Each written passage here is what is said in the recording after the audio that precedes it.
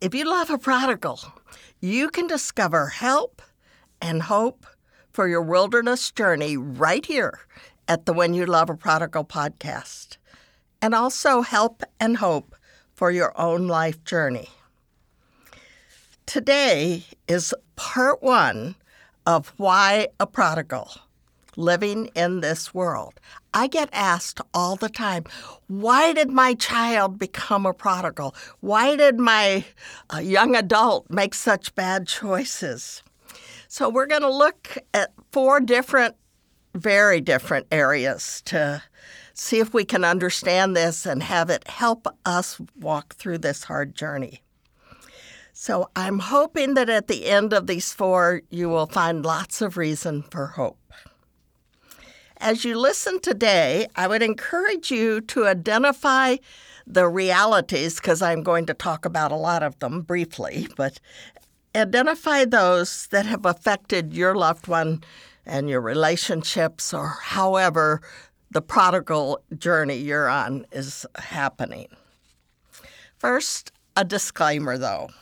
I am not a trained sociologist or psychologist or counselor.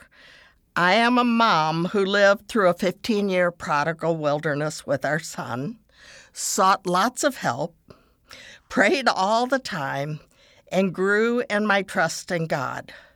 These are things I have learned or gleaned from others that I hope will encourage you. Also know I am not putting any blame or shame on you. I am identifying many possible contributions to prodigal choices, some of which may fit your situation. This is not a how to fix it, though I do hope recognizing these realities will be helpful to you. A summary of our son's life before he came to us at almost 10 years old. He didn't know his dad. His mother was addicted to drugs and alcohol. He had residuals from fetal alcohol syndrome, a lot of instability and abuse and poverty in his living situations, but also some loving grandparents who stepped in from time to time. We had very little knowledge of all that this would mean, but we learned all about reactive attachment disorder, brain damage from fetal alcohol syndrome, abandonment issues, lack of cause and effect reasoning. He was 2 years behind in school. He knew nothing about boundaries in his life, and lots of other things. And so we went into this really ignorant and had to depend on God so much because there was so much that was going to happen. It took us a long time to find the help that we needed. And by then, he was already well into his rebellious choices. Today's episode is broad and a general overview. I will name some influencing categories that contribute to the prodigal choices or activities or lifestyle that you may be experiencing. And under each category, I'll list some specific kinds of things that fall under those. This is not an exhaustive list, and some of these will also overlap. So stick with me and see what is helpful for you here to understand. First of all, a lot of what's going on is just because of growing up. Kids grow up. And as children grow, they want more and more freedom. I bet you've noticed that. They want to control their own lives. For some, it starts at 1, many at 2, some it's later. My guess is you still struggle with that as well. You want your own way. I do. Even as I seek to surrender to God, I still often really want my own way. As a teenager emerges, we just celebrated a teenager this summer. Another one of our 10 grandchildren became a teenager. As this happens, this person, he or she, naturally begins to seek self-identity. Who am I as a person?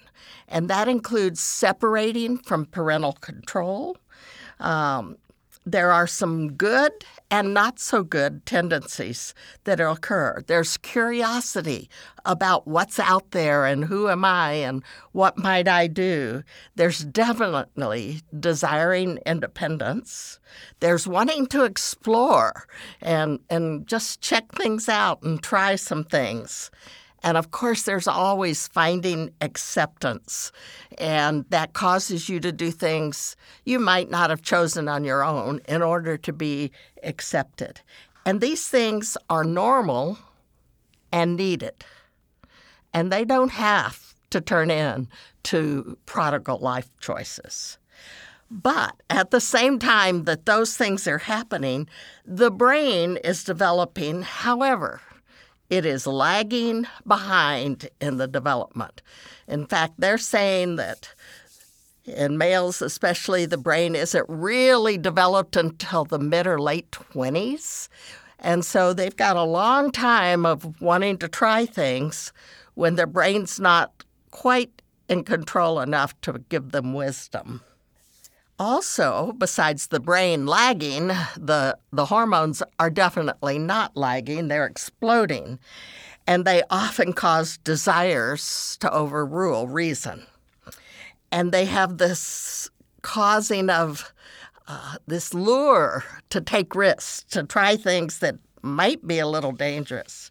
And then there's the whole pop culture, and since they're spending their lives on screens, they get ideas from others on screens and from the things that are on the screens. So all of this, and maybe the friends they've chosen, can precipitate some unwise choices. But remember, it's not abnormal. It's just that it goes in different directions depending on a lot of other things. It can become very dangerous and destructive, and that's what you're going to be watching out for. So here's, in my opinion, one of the most significant things that contribute to this growing process turning negative, turning scary. And people just often aren't aware of this. And that is trauma and pain that this child has experienced in their lives. Trauma is often a primary or at least a secondary cause of prodigal behaviors that are really difficult. They're difficult for our loved ones because of consequences, and they're difficult for us to know how to handle them. But some kind of trauma in life can be a major source of those actions. So don't just think they're rebellious. Just don't think, oh, they're bad. Recognize there's causes that you don't know about maybe. Maybe you do. It's really helpful to understand the powerful impact the many traumas in our son's life had. Too often, we, people, society, label a teen or young adult as rebellious or bad. In reality, much of their behavior derives from the pain of trauma in their lives. Trauma we know, and trauma we have no awareness of. So, what are some of those traumas? Major traumas could include the loss of a parent, huge, or a sibling. That could be very painful. Being adopted, I'll talk about that in a second. Special needs, whether it's their own special needs or a sibling who has special needs and gets most of the attention. A major illness or injury. A divorce in the family. Being bullied at school or in the neighborhood. Instability at home. Economic issues. Not enough money. Hunger. Frequent moves. And abuse that could be there. Those are all big trauma events. And they can cause, in the midst of the confusion and the The instability of a child becoming a teenager and growing, those things can really turn that into a negative event. Well, you might ask, how is adoption a major trauma? It should mean a positive future for a child. Yes, and true, but it also means a terrible loss for that child, which may or may not surface till their teen years or later. With questions such as, who am I really? Who is my real family? Why didn't they keep me? And other questions that come from the not knowing or the abrupt removal from one family to another, which was true of our son. These realities often lead to significant number of adopted kids struggling with rebellious attitudes. There are other not quite so major life events that can also have significant impact. Birth order, sibling rivalry, lack of meaningful relationships, poor school performance, a harsh or negative teacher. No one will sit with me in the lunchroom. I'm always the last one chosen. Failure in school or sports or anything that matters to this child. There are other influences as well. Their friends. Friends are one of the most important, actually. The right friends can really make a difference, and the wrong friends can make a really bad difference. My son told me at a point where his life was turning around, he said, I figured out I needed to quit hanging with the people I'd been with. And that made a difference in his life.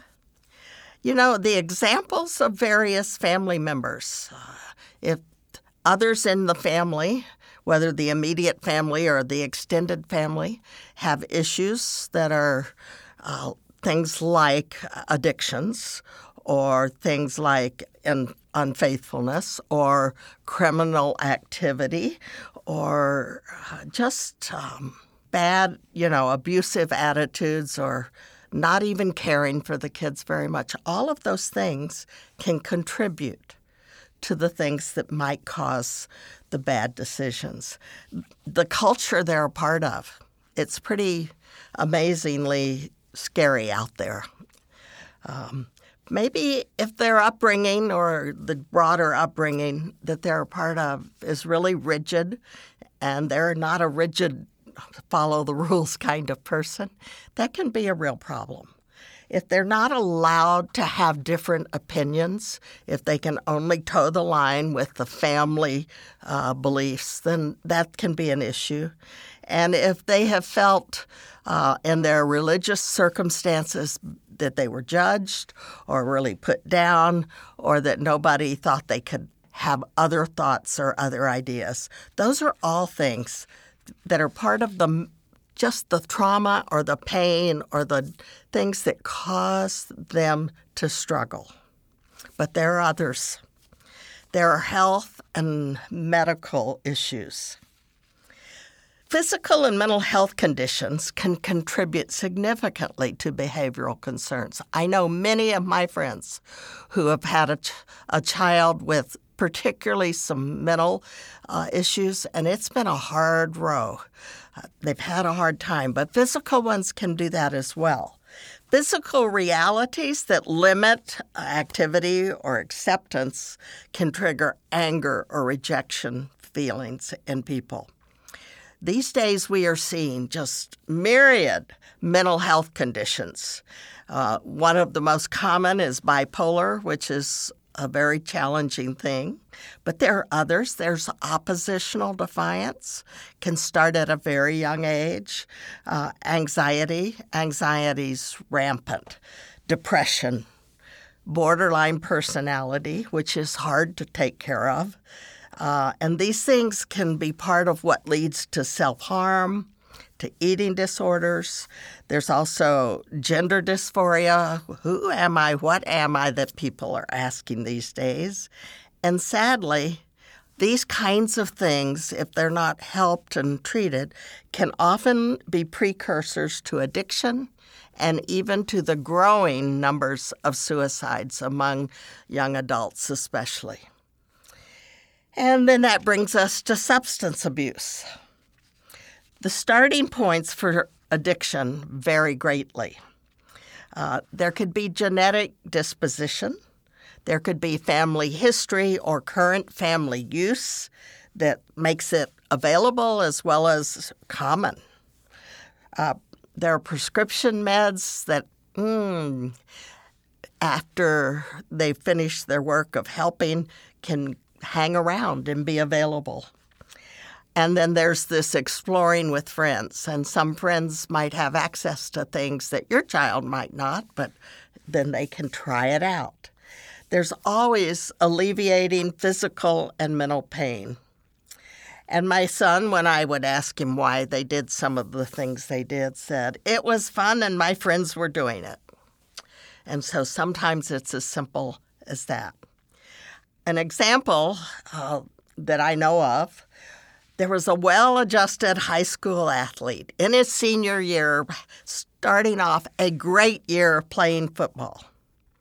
And he suffered a severe injury in that year.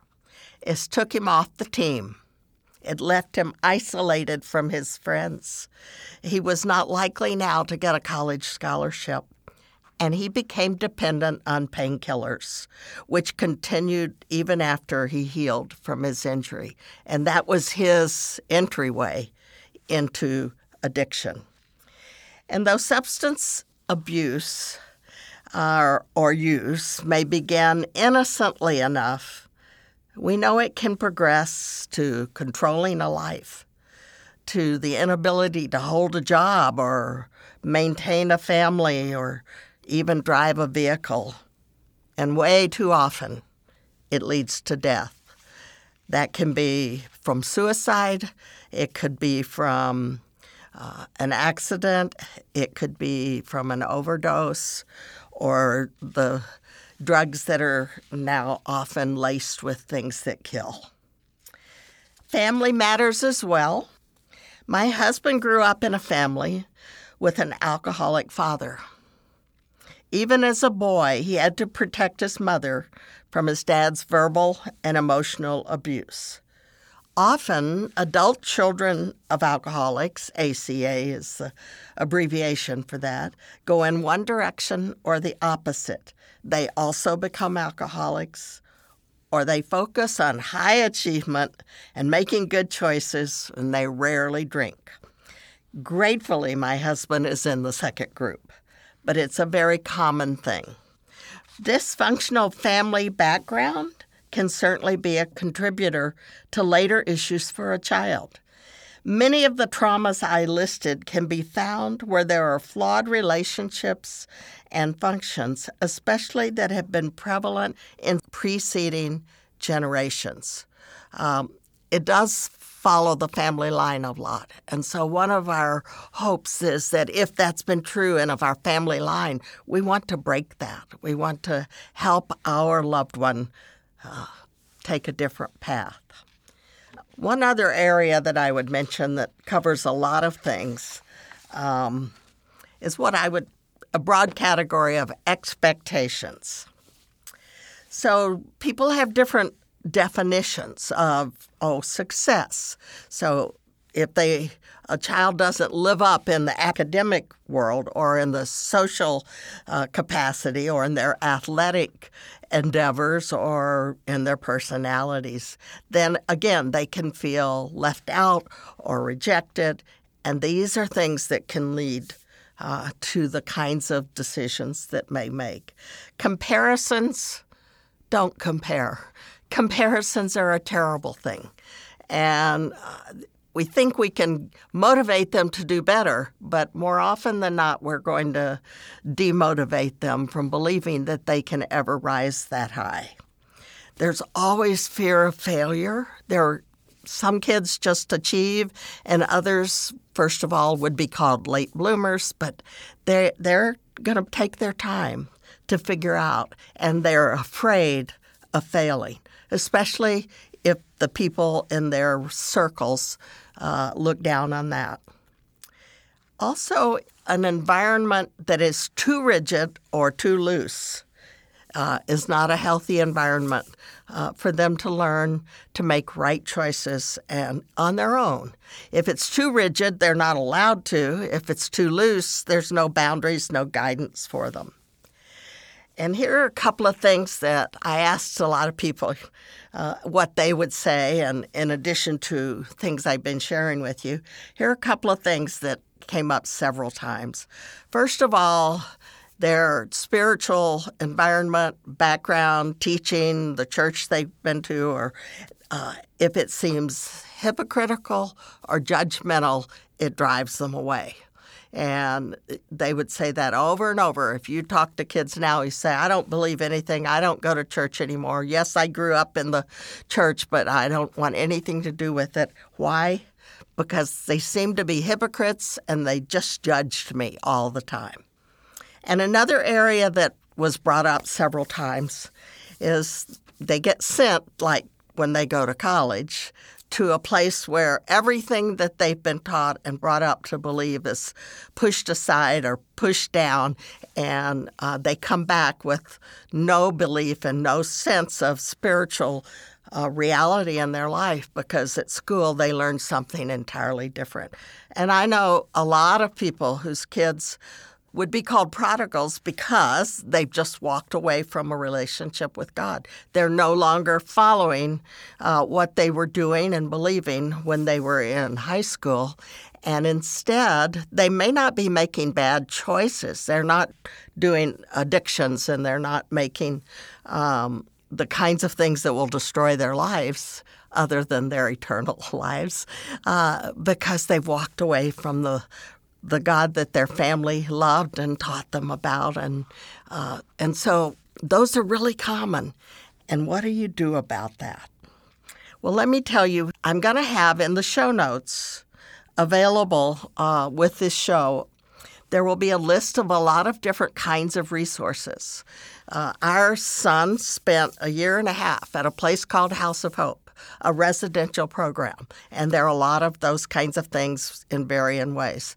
There are programs specifically for alcohol and drugs. There's rehab places and detox, and then there are places that are going to help, like with eating disorders. There's lots of different ones.